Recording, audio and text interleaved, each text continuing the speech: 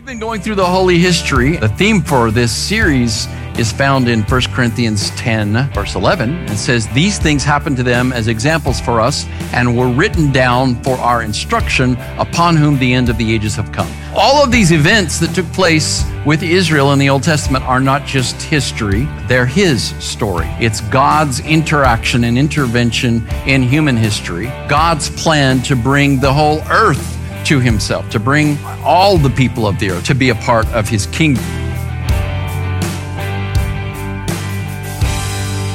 All right, we have the kids downstairs today, and it's almost, what is tomorrow, by the way? Halloween. What are we supposed to do on Halloween again? Get in costumes and get candy. So many people like to pretend, don't they? Yeah? That's the reason, I think that's probably the main reason why Halloween is so popular, that and, of course, candy. And is there still a lot of candy there? Yeah? Okay. So that means you guys will be able to go back and get some more candy in your bag. I just want to make sure that everybody got some, but not quite yet. So Pastor Craig asked you kids and adults, this is something that we really answer as well. Who are you supposed to be? A lot of people like to pretend to be someone that they're not.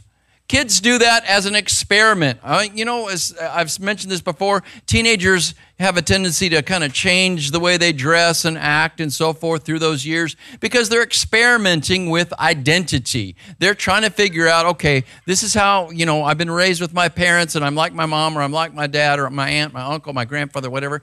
But what am I really like? What am I like outside of that? What am I supposed to be? Well, maybe you've been raised to believe that there's nothing you're supposed to be. You can just kind of be whatever you want to be. But that's really not true. When I was younger, when I first started becoming a teenager, do you know what I wanted to be?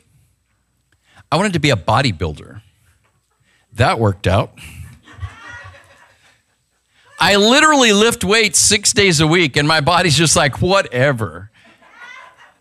But my big hero before I became a Christian was Arnold Schwarzenegger. Have you heard of him? Now, he's been the governor of California. He's been in all kinds of movies. But back then, he was just a bodybuilder. He'd been in one movie two, one called Pumping Iron. These are movies that I can't recommend, and they're old anyway, but they're just about bodybuilding, okay? And so I saw how big he was, and man, like it would give his measurements in all these magazines that I read and stuff. His arms were 22 and a half inches. That's the size of my thigh, right? And he would make this pose, and his arm was just huge. And I thought, man, that's what I want to be. So I got a weight set in my garage, and I started pumping iron. Actually, it was plastic back then. It was these plastic weights filled with concrete.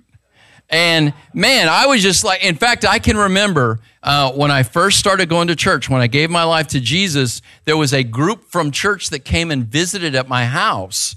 And it was a Monday night, and they knocked on the door, and I had just finished working out. In my little weight room in the garage. But my body I don't have the genetics for that. Now, you can try hard and work hard and eat right and all those things, and you should, but that doesn't mean that just anybody can be a bodybuilder. Not just anybody can be a singer. We can all sing, and we should. I hope you sing and worship with everybody that's here. But we can't all. We can pretend to be certain things, and as you're growing up, you pretend to be certain things, and you play when you're younger, and it's an experiment. You're trying to figure things out. And as I've said before, I hope you go ahead and go out there and try music and try athletics and try academics and do all these different things so you can kind of figure it out. But don't be deceived into believing that you can just do whatever you want to do, because we can't all do that, right? Work really hard, do your best. In fact, I'm reading a book right now. It's called The Boys from Biloxi, and it's a Gresham book.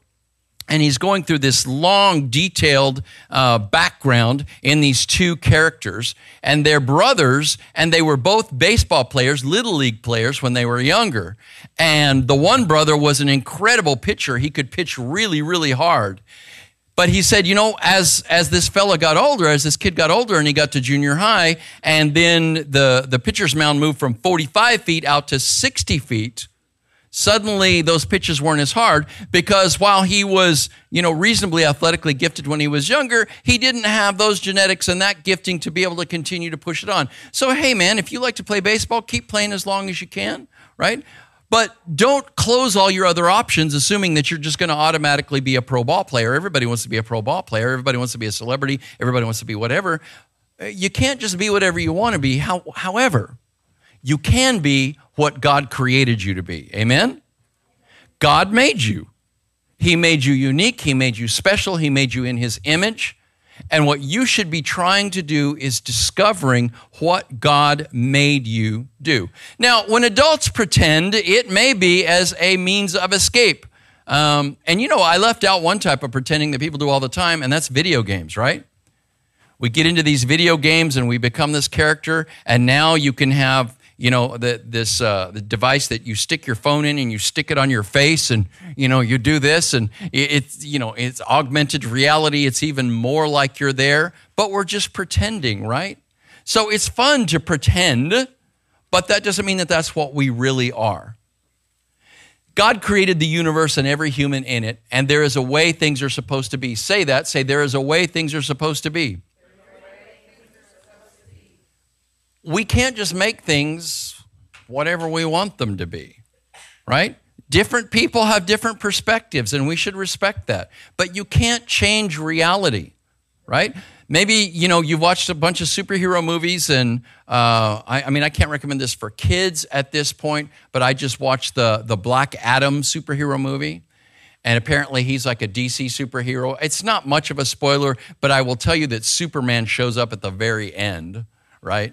So I'd never heard of this Black Adam character. He's somehow related to Shazam and all of that. But, he does all this crazy stuff with, electricity and, he can move to, from one place to another really fast. Or, Superman, right? This is the character that, I would want to be if I could just, poof, be a superhero. The guy can do just about anything. His only weakness is kryptonite. I can stay away from kryptonite. Give me a break, all right? But if I believed that I were Superman so much that I crawled on the roof of this building, and by the way, the roof of this building is pretty high, okay? What you're looking at right there, that's the ceiling. And then those of us that have been down here and heard you kids go upstairs, you sound like a herd of elephants, right? Brum, brum, brum, brum, brum. So then above the ceiling right there, there's a floor of another, the floor of another floor. And then there's that ceiling, and then there's the roof, right? So you've got to go out on this roof of the room that's behind us, and you have to climb this scary ladder, go over this parapet, and now you're on that really tall roof. It's way up there, y'all. I got up there one time to watch the fireworks, and it's a great view because we used to have a tree out there. Remember those days? Yes, when we had a tree out there before they tore it down. And I used to get, I got up there that one time. I got up another time and took a picture of the moon when it was the full moon. But man, if I were to stand on the parapet and imagine jumping down, I'd have to be crazy to think that I would survive that, right? Bare minimum, I'm going to break a couple of legs. But you can't deceive yourself or delude yourself into believing that you're something that you're not, because sooner or later, it's going to do harm to you. So here's the question. How do you discover who you really are? Well, there's 3 ways that people can do this. 2 ways that people often do this. A, you look outside yourself. You look at other people who you seem to be like, or who you want to be like, or who you like. And you try to be like them, wittingly or unwittingly. That means purposefully or not, intentionally or not. We do have a tendency to do that, okay? When I was younger, it was popular to put posters on your wall. Does anybody do that today? Does anybody still do that today? You do that? Right? And we typically put posters on our wall of people that we like or people that we would like to be like. All right? And that's something that you do when you're younger. Sometimes it's something that we do when we're older as well. B, A, you look outside yourself toward those that you like or you want to be like or you think you are already like. B, you look inside yourself and you look at your feelings. And a lot of people do that. And that's why they kind of change how they feel, they change how they act, maybe on a regular basis or maybe over time. They're like this and then they're like this, because they're looking at their feelings. And the truth is, your feelings change over time. Now, we were supposed to have movie night this last Friday, but we didn't have it because I was officiating a wedding. I don't know how many of you all were here or can think back about 10 years ago, but there was a young man and his two half-brothers, if you will, that were part of our ministry, and his name was Reuben. Anybody remember Reuben? All right. Well, I just officiated his wedding to his bride, Griselda. Beautiful wedding, wonderful couple. And, when I stand up there and I officiate that wedding, I am an actual pastor, not pretending to be a pastor, right? I'm not pretending to be something that I'm not. I'm doing something that I really am, okay? Now, when I talked to them, when I do officiate a wedding, there's a little part in the wedding where I talk to the couple directly in front of everybody. It's called the pastoral charge. And I gave them a commendation because they have been together for quite a while. In fact, they have 2 kids already. But they decided, you know what, we want to do this God's way, we want to do this right, and we want to get married. And so I commended them for that because there are too many people that just don't think they need to get married. They can go out and just kind of, live together and play family and all of that. But it's really not the same thing. I'm not trying to be mean to you or offend you, right? I'm just telling you God's got a plan. Now, here's something that I said to them very clearly. Oh, here's somebody else that we need to see up here at some point. We need to make sure that we see that costume at some point very, very soon. You look good.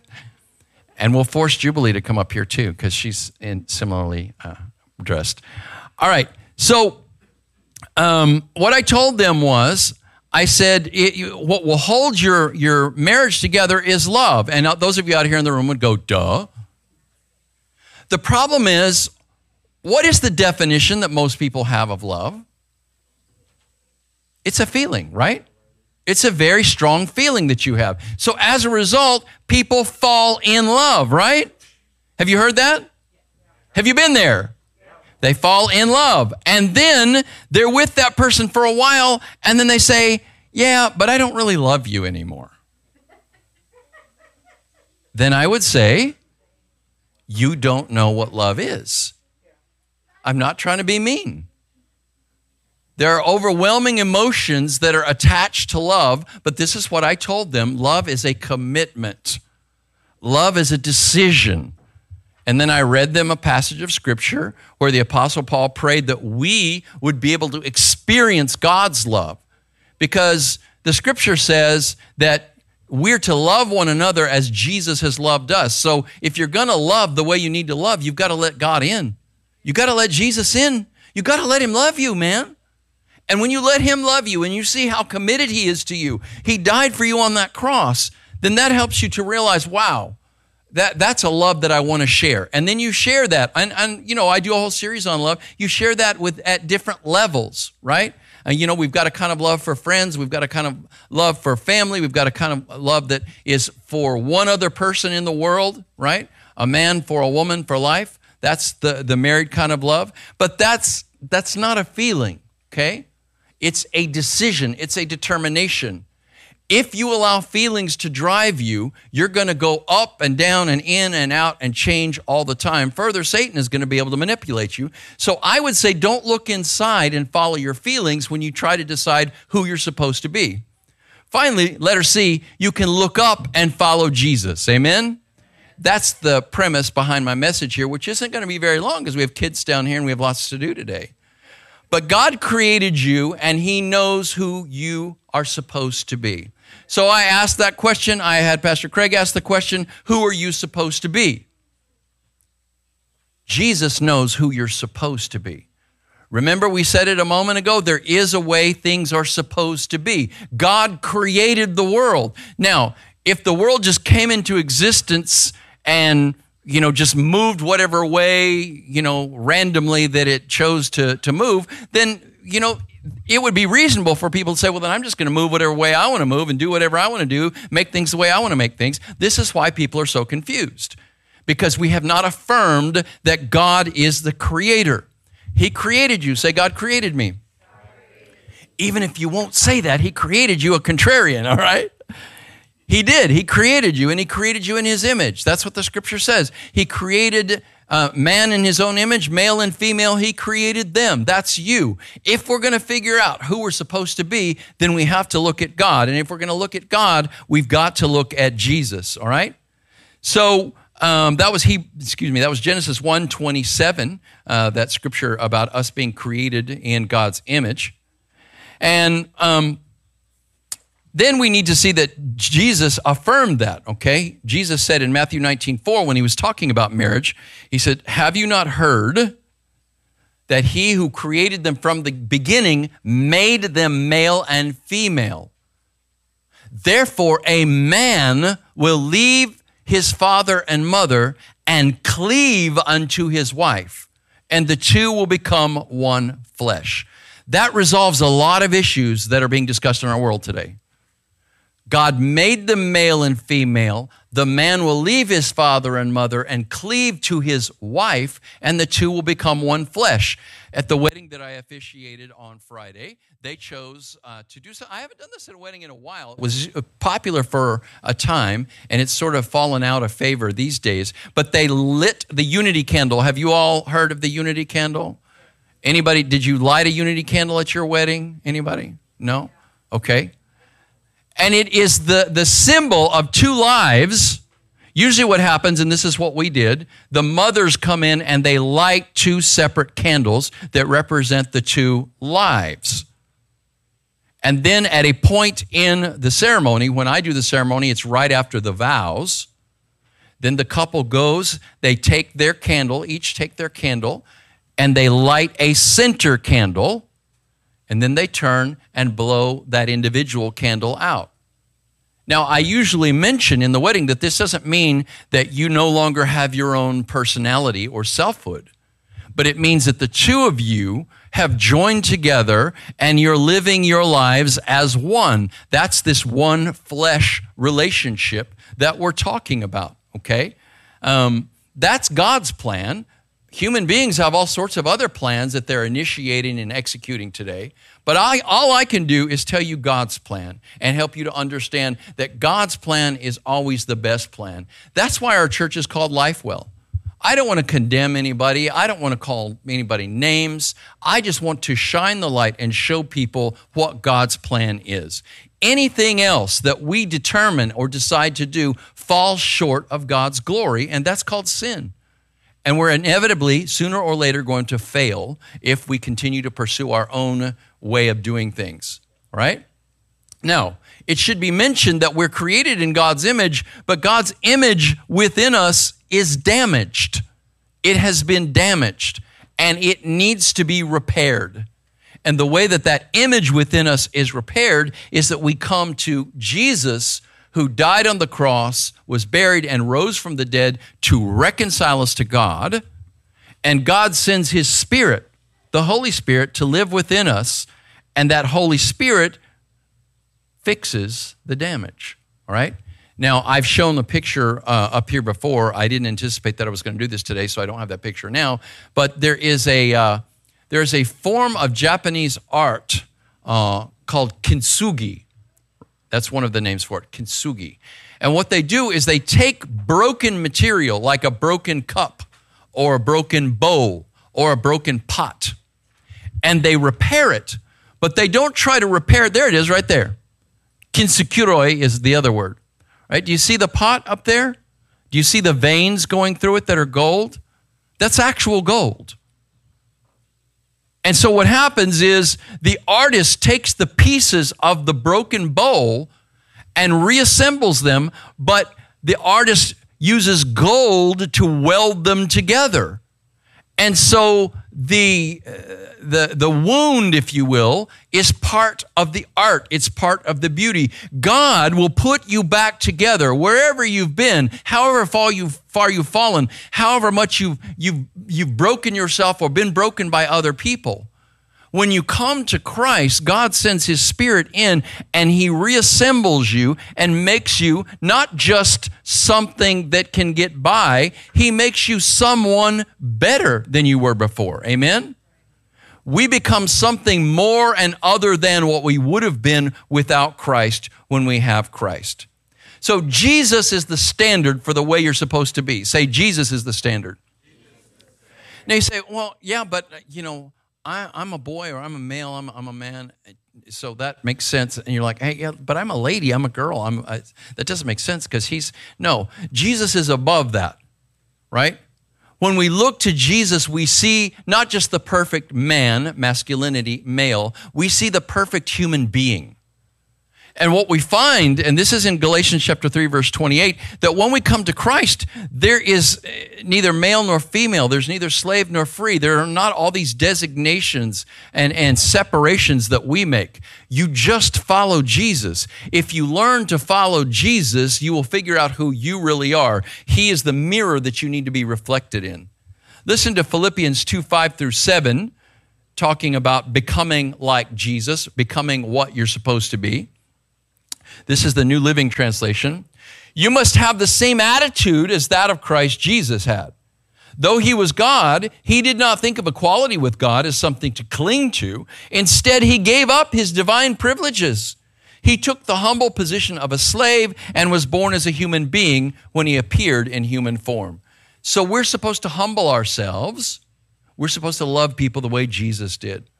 Hebrews 4:15 says, for we do not have a high priest who is unable to empathize with our weaknesses, but we have one who was tempted in every way just as we are, and yet was without sin. Jesus was tempted in every way you are tempted, but he was without sin. When we have Jesus, we have the power to overcome sin. And then this from Ephesians 5, 1 and 2, imitate God, therefore, in everything you do, because you are his dear children. Say, we are his dear children.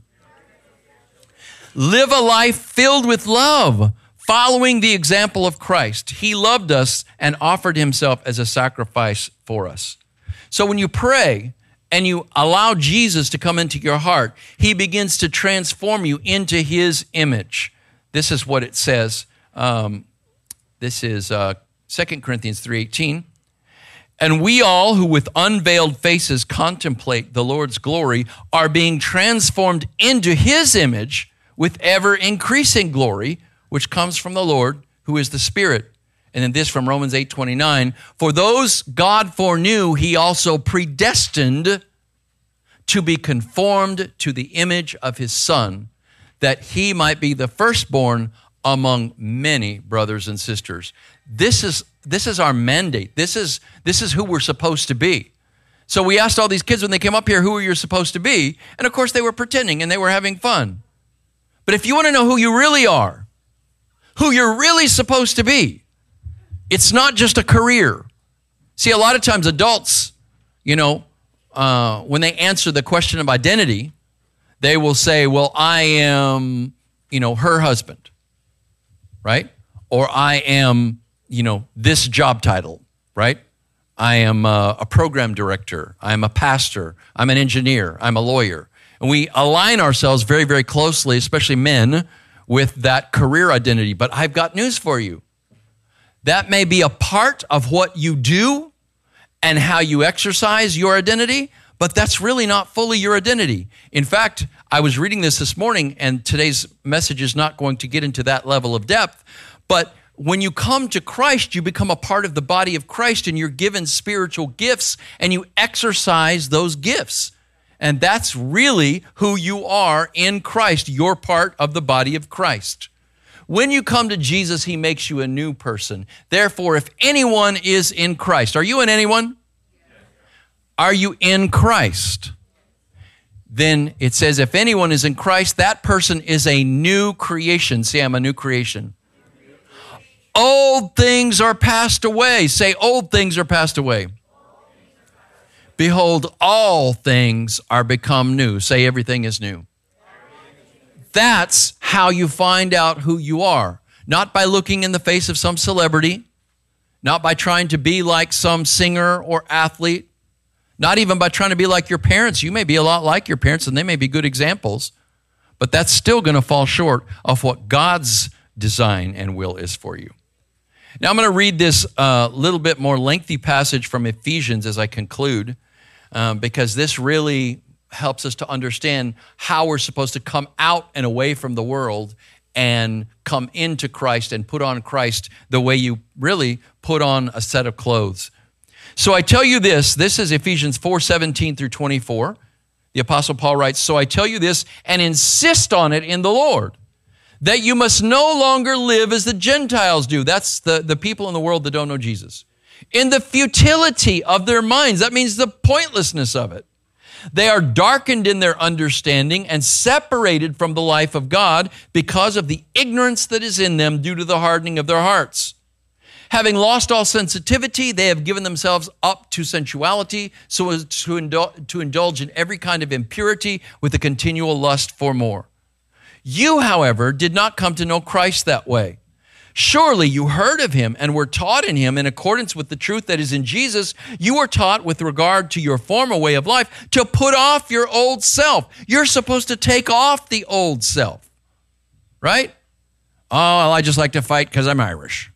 This book that I'm reading right now, this Gresham book, there's a character in there that is just, he's a fighter. He's just a pugilist. He just likes to beat people up, right?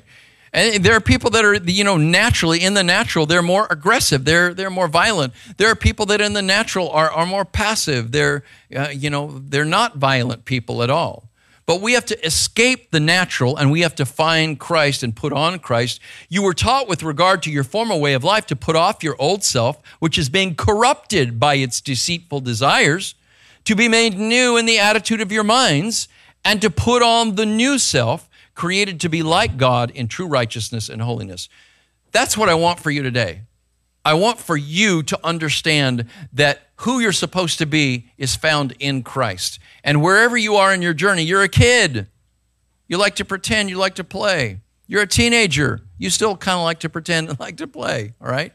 You're an adult. Maybe you think you've kind of, hit your stride and you're basically where you're supposed to be with your life or whatever. We have an entire lifetime to seek to become more like Jesus. This is why we're always teaching about Jesus in here. More of you need to show up to Craig's Bible study at 9:30. It's good stuff. He's teaching from the Gospel of Luke. The more we understand Jesus, the more we understand who we're supposed to be. So don't let our godless culture deceive you and pressure you into acting like you're something or someone you're not. Renew your mind by paying attention to God's word and being willing to do his will. Here's the last verse. I memorized this a long time ago. This is Romans 12:2. It says, "Do not be conformed to this world, but be transformed by the renewing of your mind, that you may test and approve what God's will is, his good, perfect, and pleasing will." Now, I don't know if I memorized it in the same translation she's putting up here. But nonetheless, we need to be transformed. The culture is seeking to squeeze you into its mold. Now, the culture is divided right now, right? It's binary, it's bifurcated, right? We've got the right-wing culture over here, and we've got the left-wing culture over here. Hey, man, as the old Native American proverb goes, 2 wings, same bird. You don't need to be right-wing or left-wing. You need to follow Jesus. And when you follow Jesus and become more like him, there's some things that will make you look too far to the left to some people, too far to the right to other people, but you just follow Jesus, not the culture. Don't let it squeeze you into its mold. Let the word of God, which I've just preached to you, transform your mind. Amen? All right. That's my message for you today. If you've never come to Christ, if you've never allowed him to come into your heart and life, then I would invite you, we're gonna sing another song here, and I would invite you to sing along and open your heart and open your mind to Jesus and just say a simple prayer to him. Say, "Jesus, I fall short. I need you in my life. I believe you died for my sins. I believe you rose from the dead. I invite you to come in and transform me now." Say a prayer like that. Let Jesus come in, and it will make all the difference, both in this life and in the life to come.